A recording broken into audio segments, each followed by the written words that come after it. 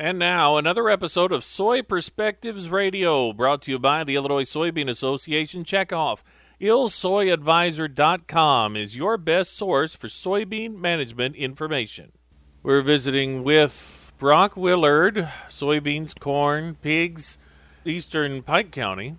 Griggsville, home of the Purple Martins, was one of many soybean farmers as well as staff that went on a trade mission to Mexico in late January to gain better perspectives of the in-markets for soybeans and also livestock that, are fed soybeans. So, Brock, tell us about that. It probably seems like forever ago that you went to Mexico, but, just a couple of thoughts you had and why you were interested in going on the trip in the first place. Yeah, it was a very interesting trip. I was looking forward to it. I had some, we were going down there as a trade mission to look at the pork industry, and I had some concerns, with the increase in production here domestically, of that exports being more important, and kind of wanted to see what sort of that our largest buyer was kind of what their appetite for pork additionally was going to be. And It was good to see that it is an increasing appetite for pork down there. Yeah, so they're a huge customer of the United States, so that's certainly good news for you with pigs and with soybeans, I would think.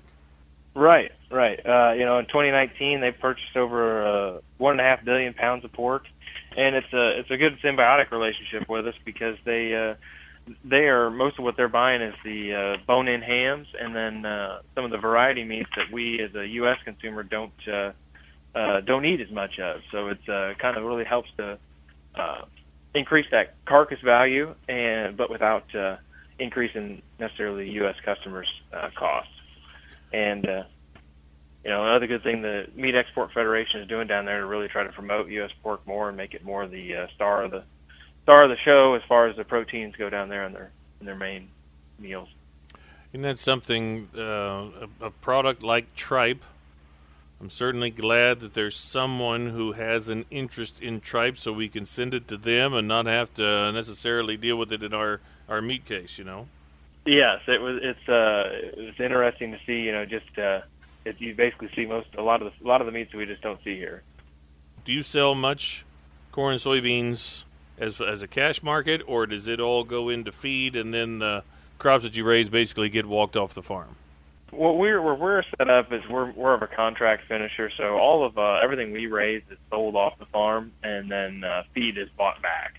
So where we're at, we finished a little over 10,000 pigs annually, and with that they're coming in at 13 pounds and going out at market weight, 280, 290 pounds. And in that feed that comes back is the quality, the protein that comes out of it is about 200 pounds of it on average is that soybean meal coming back 200 pounds per ton. Mm-hmm. So, and that's one thing the soybean group has really done a lot to really push and do more research on, is to try to keep increasing that quality of that protein in that ration. So it's important for you to have quality soybean meal to raise quality hogs, so that folks like Mexico and other countries, including right here in the United States, that we continue to have a taste for that product. Right. The ultimate goal is a quality protein for the end consumer. Why? How long have you had livestock on the farm? Why do you continue to have livestock on the farm? We've had pigs on the farm for well beyond my years. It started off with my grandfather. He was outside like most, where raising pigs farrow to finish in the outside on the ground, and kind of over time it moved him inside the buildings. And we've kind of kept with that. Obviously, we're all in buildings now, and we've kept with that process because it's been a pretty good economics for us, and then also allowed some expansion times for us. Back when my uncle came back to the farm, and then a little bit again in 2015. And we know that it creates more value, and not just us putting up barns, but everybody putting up barns, and more domestic production of swine that is increasing the value of our soybeans here domestically. All those pigs that are getting raised have to eat. So quite a history, quite a legacy of raising pigs in Pike County, isn't there? Yes, we've historically been a very densely populated as far as hogs go county, and there was a long time ago there was a rivalry between two counties, and we were one of them as far as being the number one county. So we've got a long history of it, and we're still very, very strong and prominent pork county as it is. Well, was it important for you as a soybean farmer, and why would you encourage others to participate in trade missions, not necessarily Mexico, but somewhere else around the world, just to see where these end products are going? It's great for building relationships. With us as a soybean farmer, we're not the person that the buyer of pork is talking to on a regular basis as far as when they're trying to buy pork to bring into Mexico. But when we show up, we're showing that concern that we've been there, and that we're trying to make sure that the whole process has that that quality surrounded with it all the way to the end.